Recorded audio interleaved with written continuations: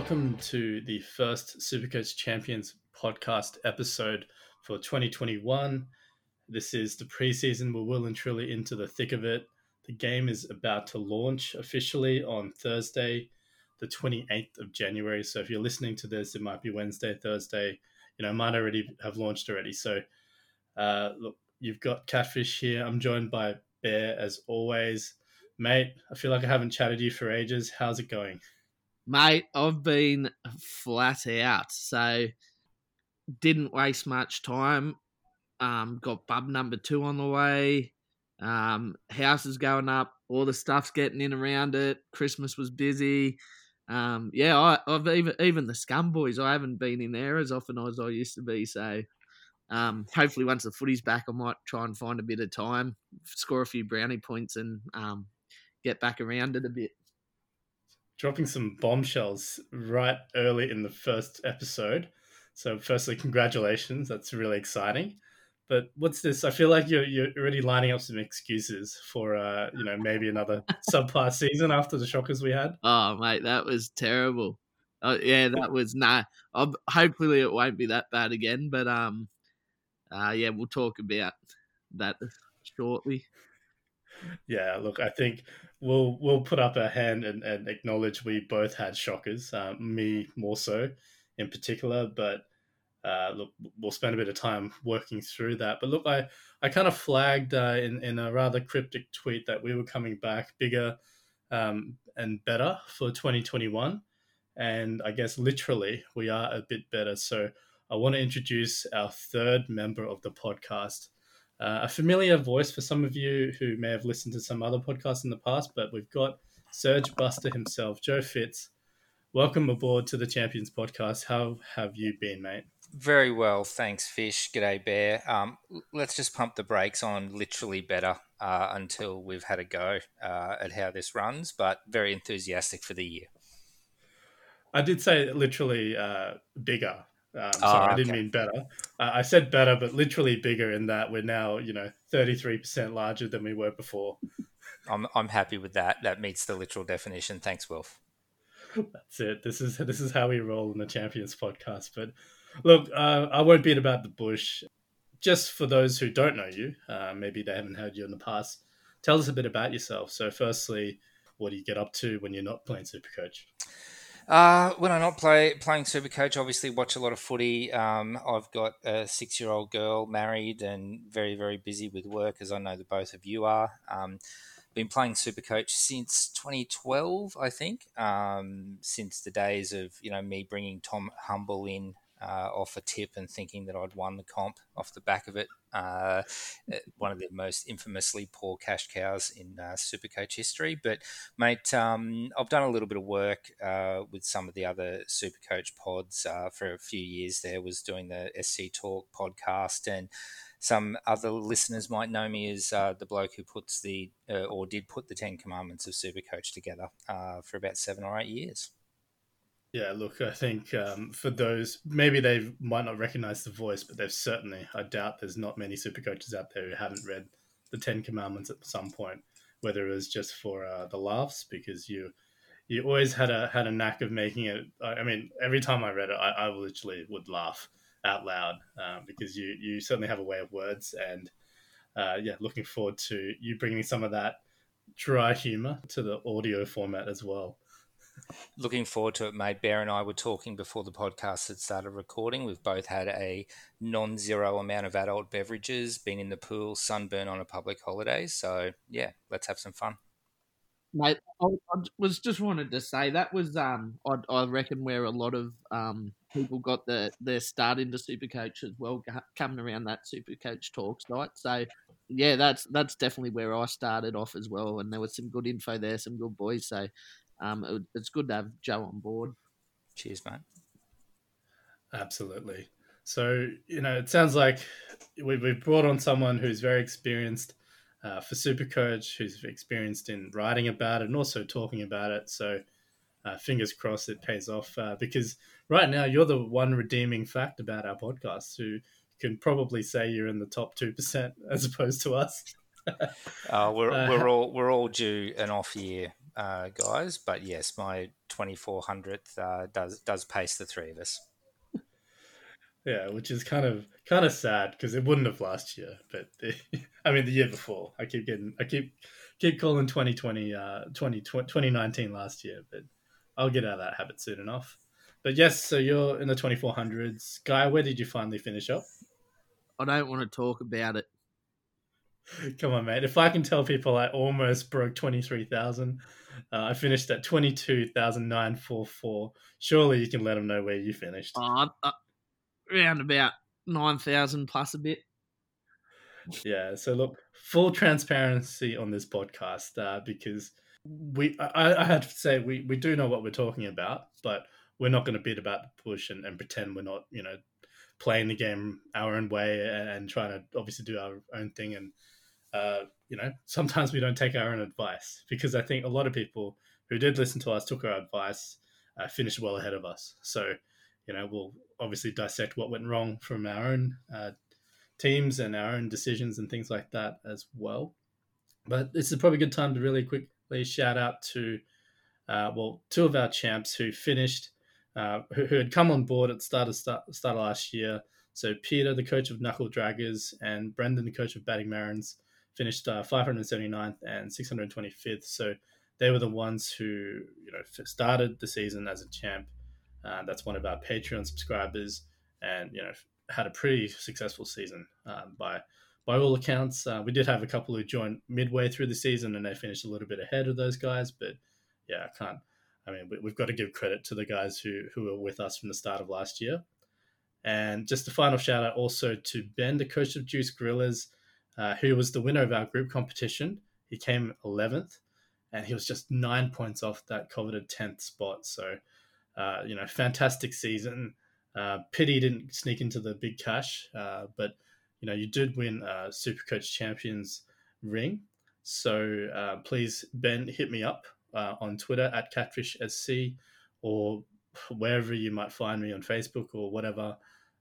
We'll need to talk about how to get that ring to you. So no doubt we'll be keen to see you wearing that. If you can shoot us a picture of it later as well. But look, let's jump straight into dissecting 2020. Like I said, we will talk about what went right, what went wrong. So, Joe, let's start with yourself as the best performing person on this podcast right now. What went right for you in 2020? I think, look, it's Guns and Rookies tends to be the tried and true strategy, as everyone knows. But I thought they flagged the increase into the pace of the game. So really started with a bunch of mid ranges and kind of eased off on those top tier guns and their price. So people like your Patrick Carrigans, your Lomaxes, Kurt Manns, those kind of blokes there. I really relied on them to kind of get me through George Williams, etc. The first half of the season, and we just saw that with the pace of the game, the tide really rose, and it was the mid ranges that were increasing in the value. So my team value in the opening week started going through the roof, and was able to kind of capitalize on that. And it was only my silly captaincy choices that kind of kept me back in the pack. All right. So I guess to summarize, you nailed a lot of your starting team. You picked the right mid ranges. The cows you did jump on went gangbusters and made a lot of team value for you quickly. And maybe the difference between you being in the 2400s and a top 1000 finish or even higher sounds like captaincy was the stumbling block for you. Yeah, I think infamously Kalen Ponga was the fourth most popular captain, I think, in round 8. The top 3 captaincy choices all turned up, and Ponga got a 7, and I was behind Ponga, so I think I dropped about 20,000 spots just in 1 week. So, but that's what Supercoach is all about. You make a call one way or the other, and it can cost you. So, look, a good year. I nailed the strategy to start, and I think that advantage is probably gone because the cat's out of the bag on the speed of the game now, so we're going to have to look for other edges. All right, that's great insight to see how you obviously took advantage of certain things, and you ran with it. Guy, what went right for you? And unfortunately, we do have to talk about what went wrong as well. Mate, pretty much nothing went right from like having blokes like Lomax to start, Kurt Mann. I moved away from that. I moved into trying to go a bit more expensive in the centres where I've never done that before. Captaincy options didn't. I don't think I picked a real good captain, and the times I did, everyone was on him anyway. Yeah, just mate, nothing went right really, and it just all went backwards. So I'm going right back to my favourite strategy of stacking the forwards and cheap in the backs. So, I mean, you did talk about not much going right, but I think one of your earlier calls in round 3, coming back from the COVID break, 5 trades, you were all super gung ho about just loading up straight up on Teddy and Turbo. I'd have to say that was probably, that did go right for you. It was a pretty good call for you. So, you got to give yourself a little bit of credit because that's one thing I certainly didn't do. And, I have to say it's probably a big reason why you did finish a fair bit ahead of me. So yeah, you can't say nothing went right because nothing going right is what my season looked like, really. So yeah, so I mean, all right, I'll give myself a little bit of credit in that I chased after some pods who did go all right. Jumping on Angus Crichton super early, Latrell Mitchell when he was firing with the couple of early tons before he disappeared into irrelevance and injury later. A couple of those guys I managed to nail, but I think for me, the biggest issue, like Joe, I did take a gamble on a couple of mid ranges, but for every Kurt Mann that Joe probably started with, I had a Wonga Blake or a BJ Leilua or basically, a horrible option instead who, did the opposite of going well, scoring well, and making money. So I was spent a lot of time chasing my own tail. I think, as I slipped further and further back, I think, I just really went away from my usual processes. The fact that last year we had so many trades. I mean, basically being a max trade every week except 2 weeks was just ridiculous. So my usual trading hesitations and my careful calculations of how to use trades, that all just went out the window for me. And I mean, I have to say, I've always been a much better buy period planner. So losing the buy rounds, that certainly hurt my usual, it certainly made it harder for me to catch the pack, which that would have been one, series of rounds where you would count on being able to chase up and catch up to the bulk of super coaches. And yeah, so, plenty of things went wrong for me. A few things went right, but I think for me, the best thing I've got to do is just go back to my usual processes, the types of players I look at, the types of players I like to have in my team. And it's usually all about that base. So, yeah, that's my 2021 Supercoach resolution for the year. So, no doubt, if I stray from that, you guys will whack me over the head and get me back on the straight and narrow for that one. Okay, counting on you both. Hey, just while we're talking about this, I know he doesn't finish as high as he used to, especially with the back sort of taken over now. But one bloke no one really talked about or moved away from, and he ended up coming 13th in points overall. Have a guess who it is. Jeez, that's a 13 points overall. Joe, do you have any ideas? Mate, we're deep in the preseason. I've got absolutely no idea. So he used to be nearly first picked in everyone's team. Comes from Manly. Oh, Jake Turbo? Yeah. Oh, Do you wow. know, I didn't realise that. I was just quickly having a flick through before we came on. And this is what I mean about going away from those real guns. Sure, you didn't look at him going, oh man, he's had a big year, but he ends up in the 13th. If you pick the 13th most overall points in your team, you would have thought Isaiah Yeo had a better year than him, but the only reason he did was probably because you could have him in the centres. But overall points, he got edged out. Just Jeez. stuff like that I was overlooking. That's what I mean about moving away from my strategy that I normally follow. So, yeah, that was pretty interesting to me just flicking through before. Yeah, certainly there's a lot to dissect from the 2020 season. And I think that's a good segue to our, I guess the main thing I want to talk about today as we prepare. I know people are jumping out and it's great.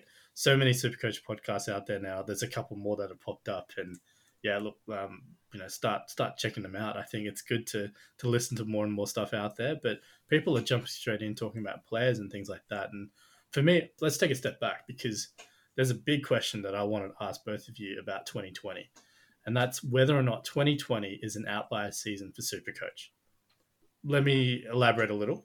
So first and foremost, obviously, there's a few things unique about it. One, we played 2 rounds, then we had like a 2.5, 3 month break before round 3. Now, round 3, we got 5 trades, and in that break, we also had rule changes. We went from 2 refs to 1 ref, and all sorts of other things that happened. Plus, then there was all these COVID-19 restrictions, protocols, training adjustments.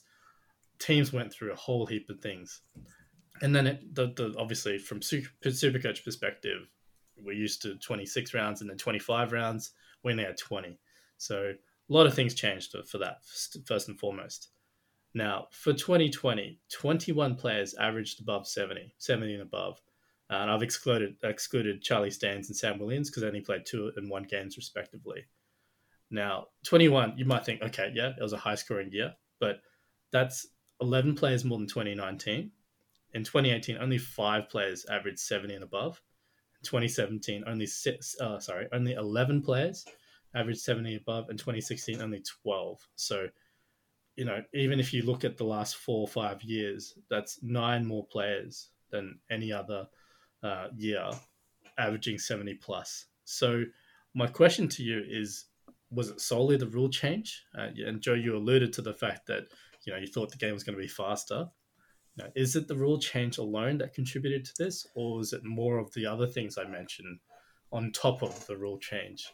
Because to me, answering this question and what you think about this question will probably determine what you think about a lot of the players for Supercoach, a lot of the teams from an NRL perspective. And I think it'll have a pretty big impact on how we look at structuring our teams for the 2021 season and looking at the year generally speaking as well. So look, I know I've just loaded a whole heap of things on you there, but look, Joe, I'll start with yourself. What's your thoughts on that? I think it was definitely an outlier, not necessarily for all the reasons that you're talking about. For me, the biggest thing, particularly after the COVID break, going to 1 ref and all that kind of stuff, and the mid-season rule changes, was that all of the players were priced on the previous year, which was not quite a different game, but it was certainly a much slower one. So, you look at Payne Haas, who was all the way through the year the number 1 prop. He was the number 1 prop last year. Well, he lost 100K in value while still averaging over 75. The reason for that is that everyone else was averaging, so many other players were averaging over 70, like you said, which was a function of the increased game speed. And it meant that a lot of people's kind of strategies were out the window very much so early on, because their team values weren't able to keep up with the people who started with those mid-ranges and kind of benefited from a free, 100K once their value started skyrocketing, because, the game was just so much faster and benefited, tactically that way. So I think it's definitely an outlier. I think the good news for us is that we've got a little bit more certainty in that the game's unlikely to be so dramatically different as it was from year to year the previous season. So we kind of, the values are a bit more accurate and reflect what we should be able to see, and we can kind of look at this person getting 10 minutes a game extra, or this person getting a starting slot over a bench spot, and we can accurately predict what that might do impact score in his value and his score. So it definitely was an outlier. I think there's a little bit more normality here, but I don't think the speed of the game's going away. Okay, I think that's a really interesting insight there. So to you, given that prices should naturally correct, given 2021's prices for players are much more reflective of obviously the scoring we saw in 2020, are you expecting for 2021 more players? Maybe not 21 players above 70, but you're probably more than 12, right? Closer to 20 than it would be to the previous seasons. Yeah, I think the overall kind of scoring in the aggregate will remain roughly the same, assuming again no weird mid-season rule changes again. But the challenge is going to be is that everyone's now priced at that, and we've got a better idea now that backs are scoring proportionately higher, and your middle forwards are doing proportionally better than your edge forwards and stuff like that. That's all baked into the price now. So I think it's just going to be a bit harder to find that edge than it was last year if you kind of got on the right horse early. All right, that's really interesting. Guy, what are your thoughts? Look, I think a bit, like a fair bit of it obviously has to do with how quick the game sped up, and yeah, obviously a lot of teams got caught on the hop because it was all about the wrestle, and their forwards were built a bit bigger to try and win the wrestle in the middle. I think the preseason you'll see they'll come back a bit more slim to try and deal with the speed rather than trying to win the middle through wrestling now. So obviously a lot of these forwards will have to strip a little bit of weight to keep up a bit more. But a big one for me though too is the disparity in talent in the competition. So obviously I gave it to Damien Cook a bit last year, and obviously he still finished pretty high up the ranks, but you go through his scores each round and he feasted on the poorer teams.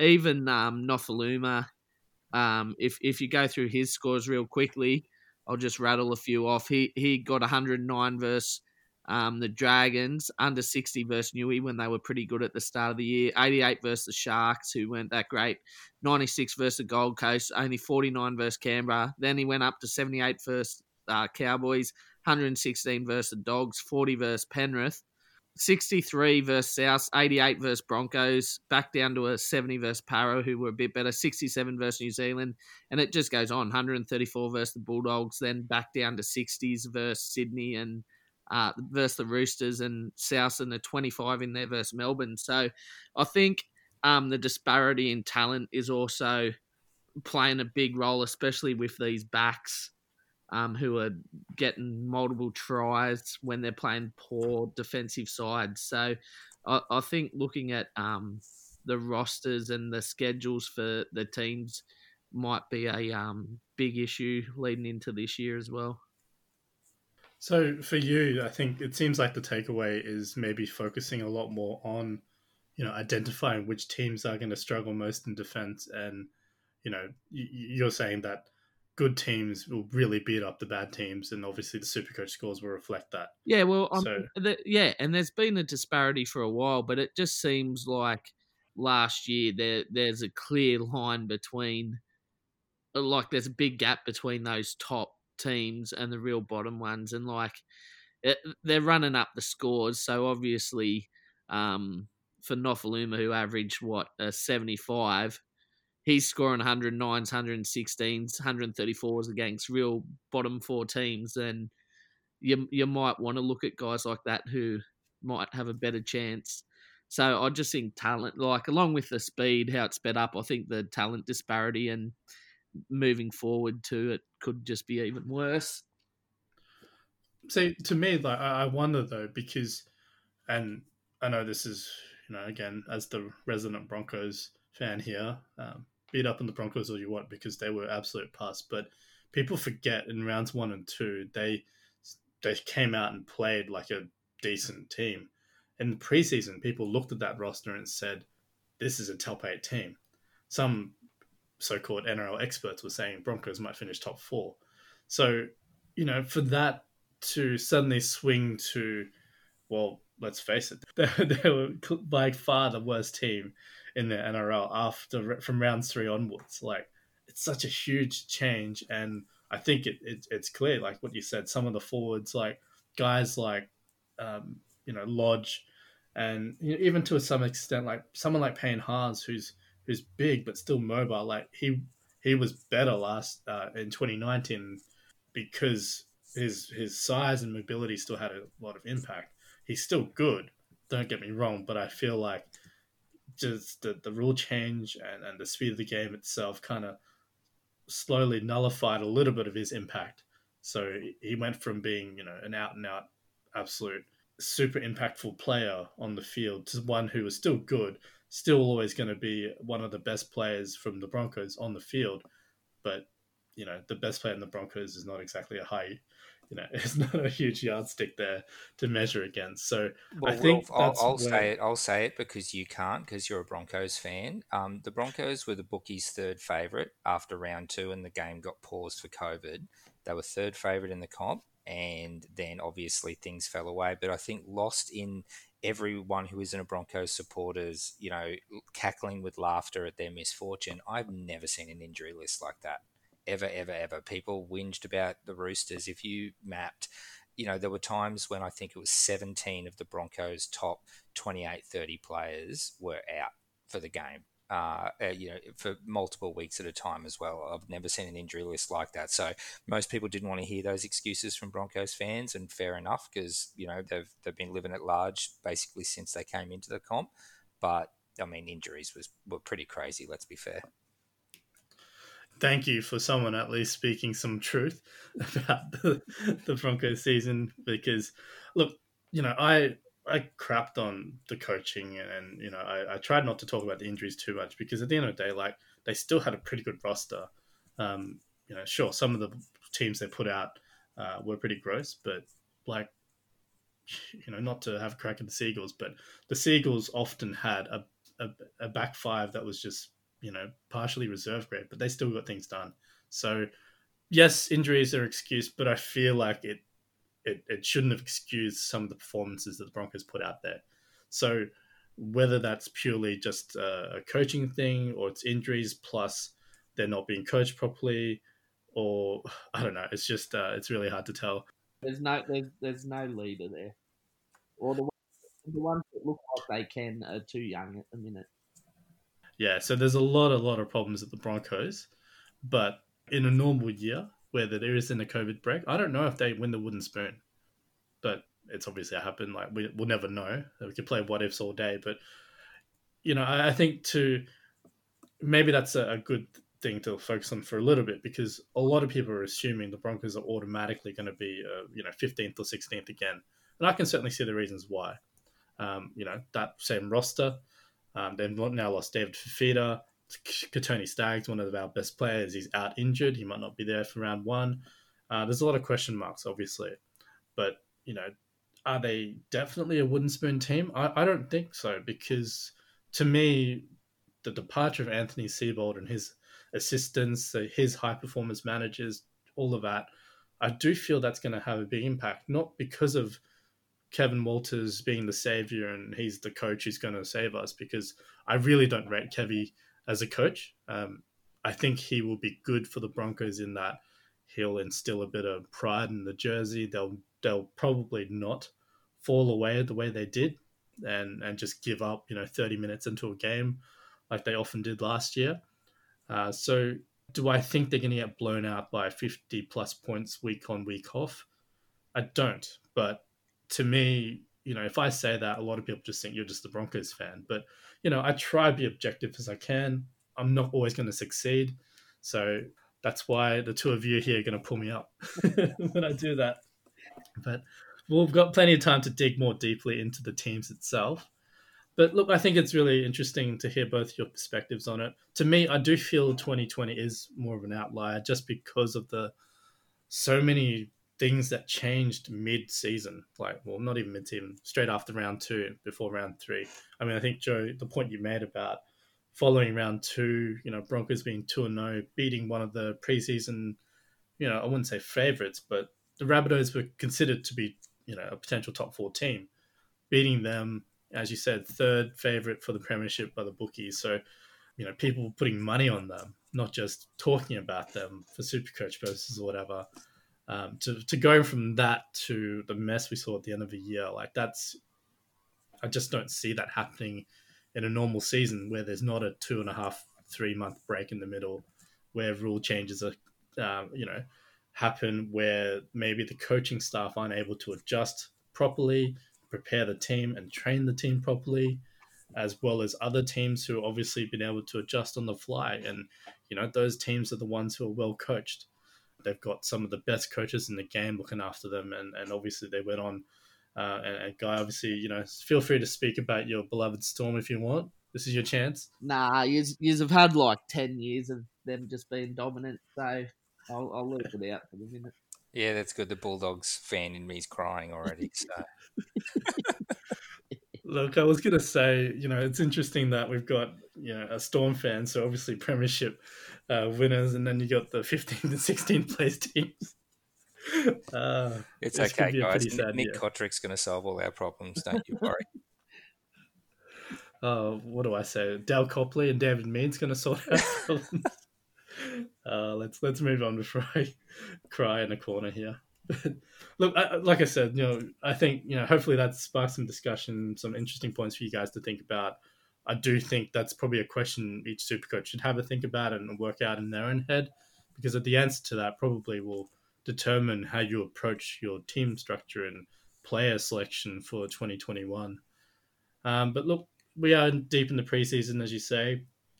I'd like to hear from both you guys, because we could talk about players and analyze teams and all that kind of stuff. But, what's the saying? You can give a guy a loaf of bread or piece of fish, and, they'll have a meal, right? But you teach them how to fish, they can do this for themselves, right?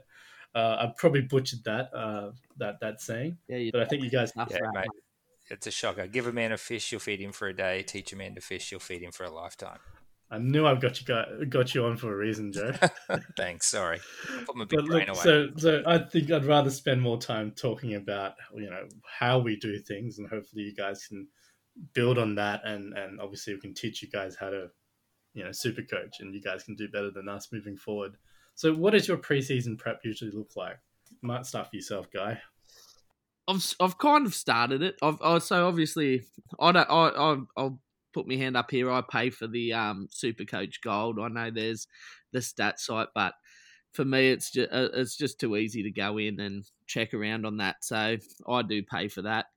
So I've got the team picker. So I've pretty much gone in and just the guys for me who I'll have locked in who won't move. They're already locked in and saved, and I know it gets wiped and that or whatever, but I just like having it there. Then I make a list of the possibles. I like looking at the stats from last year and just seeing some of those top scorers. And if you go back through the years and check where they've finished ranking, I'll generally pick a couple of guys from there because they've shown proven consistency. So obviously last year, say a bloke like Lomax had a massive season, but the year before there's been guys who've had massive ones and fallen off. So generally I like to see a little bit of form, and I'll pencil them down obviously as guys I'd like to have in, and then I'll just fill the rest of the team out with like just reported rookies and stuff like that, just to have a skeleton side. And then obviously go through the draw, see some matchups. I like going through some of the stats from the side and seeing like players' touches on the ball or where they scored tries, and just seeing if there's any changes to teams that might change that, which you then can't really buy into it. So if a defensive centre goes to a new team, then you could probably disregard a couple of tries that are going to get down that edge, which probably wouldn't have the year before or whatever. So I'd try to work that in. But at the end of the day, picking your research is fine, but come Team List Tuesday, a lot of it goes out the window, and I just sort of pick the cheapest guys playing, because obviously that's where you're going to make your money.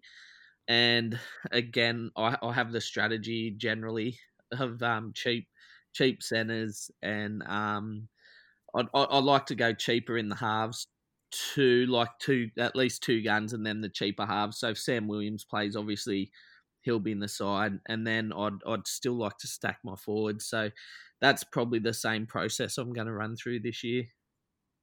All right. So you said earlier with the team picker, you talked about you go through, you pick your guns and you lock them in. So the guys that you're definitely going to have there.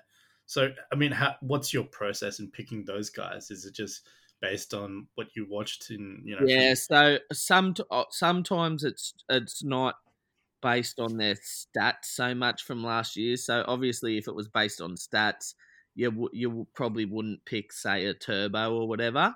But there's no way I especially at that price I can't start without him, because you just see what he does when he's healthy.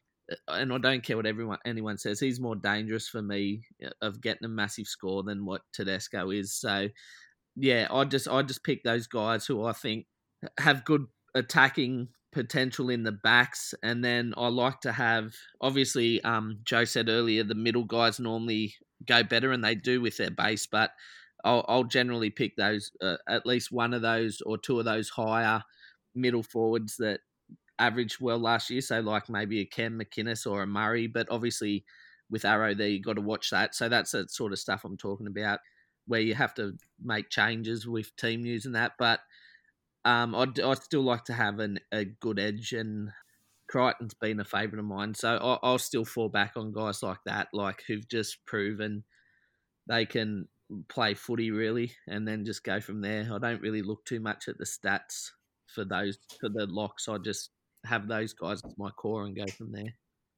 Yeah, look, I think we've spoken many times where you're more of the eye test type guy here, and I like to crunch the numbers. But it's interesting just to hear that still, even when you're picking, which gun you're going to go with, you generally rely on the eye test still there as well. So true to your strategy, true to your style, I think that's it's good to know there. Joe, I'll jump over to you. I mean, do you have a particular area you focus on in the preseason? Like, are you looking more at the rookies, or is it do you try to cover everything, or? No, I've learned through back before I had a heap of grey hair that trying to go too hard on your rookies in your team, only for your round one teams to be completely different. I tend to wait pretty late on my rookies. Like, I've got a general sense of the pecking order, but that can all go out the window when round one teams are named, particularly in a season like this one where there's a lot of new head coaches or kind of just shake-ups happening in general that you don't want to spend too many brain cells on in January on what your rookies are going to be. I find what's worked for me is when I've zeroed in on players that are undervalued and or their circumstances changed. Last year it was Ponga and Pappenhausen at the back. Ponga was kicking. It had a couple of injury affected low scores, so he was undervalued. Pappenhausen obviously had all that time off the bench, even though he scored well, and he was undervalued. So there's kind of maybe 5 or 6 players I'll just instantly have in, and they're just going to be locks for the side, and that kind of determines where I go with allocation of resources. Because again, more than anything, Supercoach is a stock market that you've got to play, right? You've got to increase your team value, and you've got to make sure that at least through mid-season that the cash is flowing pretty well. So identifying value for money is probably my number one priority when putting the team together. So obviously that will require a bit of number crunching yourself. So going through the stats and obviously looking at the starting prices and things like that. Yeah, it does. I mean, I'm probably got 1 foot in either camp between yourself and Bear in that, I'll look at the numbers of Jai Arrow and look that Wayne Bennett's got him down there on big money, and Bennett likes to play his lock kind of in the 60-minute range, which obviously is a lot more than what he played last year. He's undervalued, but then I also, take the eye test and I understand that Wayne Bennett's insisted that he's not going to have that effing stupid haircut anymore. And, for that reason, I think he'll do better.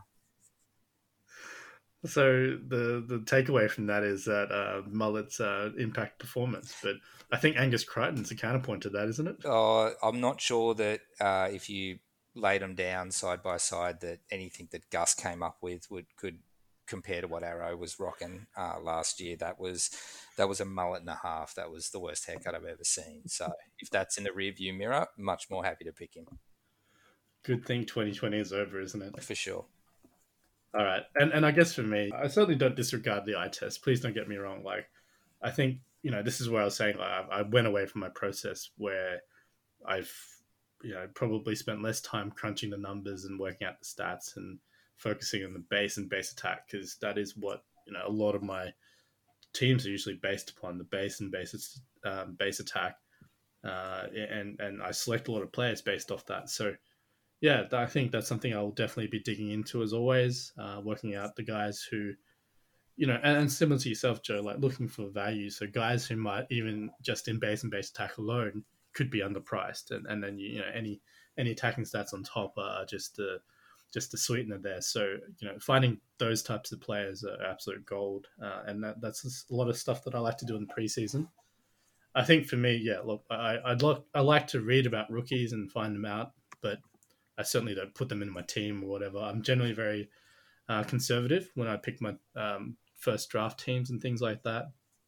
I might only have like one or two, maybe three bottom dollar guys in my team, and I'll usually start off with a bunch of guys who, might be a little bit above, the bottom dollar options, so that I pick a more realistic draft team, and then if we do get a bunch of rookies fall into our laps, then that's much easier for me to, drop one down and obviously gun up. So yeah, I think that's where I do focus a lot on getting mid ranges into my team, and maybe not the quite premium guns. So that's often where my starting team, I'm not going to have the likes of James Tedesco, who, and I know this is no doubt a controversial topic, and we no doubt will talk about this in more detail later, but I can honestly say I don't think I'm going to have Teddy from round one, despite what he did last year.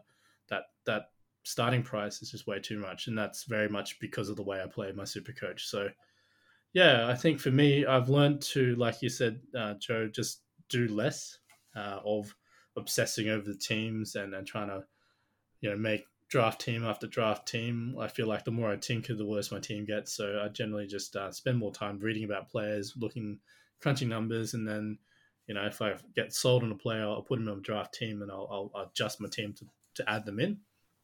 But I'm not going to just keep playing and making team after team for fun. Yeah, and just to, I don't want to labour the point too much, because there is a flip side to that. When I look at, a player, particularly at a gun price, because, money's pretty tight for a round one team, the first question I ask myself is, what's the likelihood that this person will, perform at or exceed what he did last year? Oftentimes that stands me in good stead, but it also blinds me sometimes, because if I followed that logic, and I did follow that logic, I was really, really late on Ryan Madison last year, where, any reasonable person looking at him going, well, what's the chances of him actually exceeding what he did at the Tigers? Pretty low.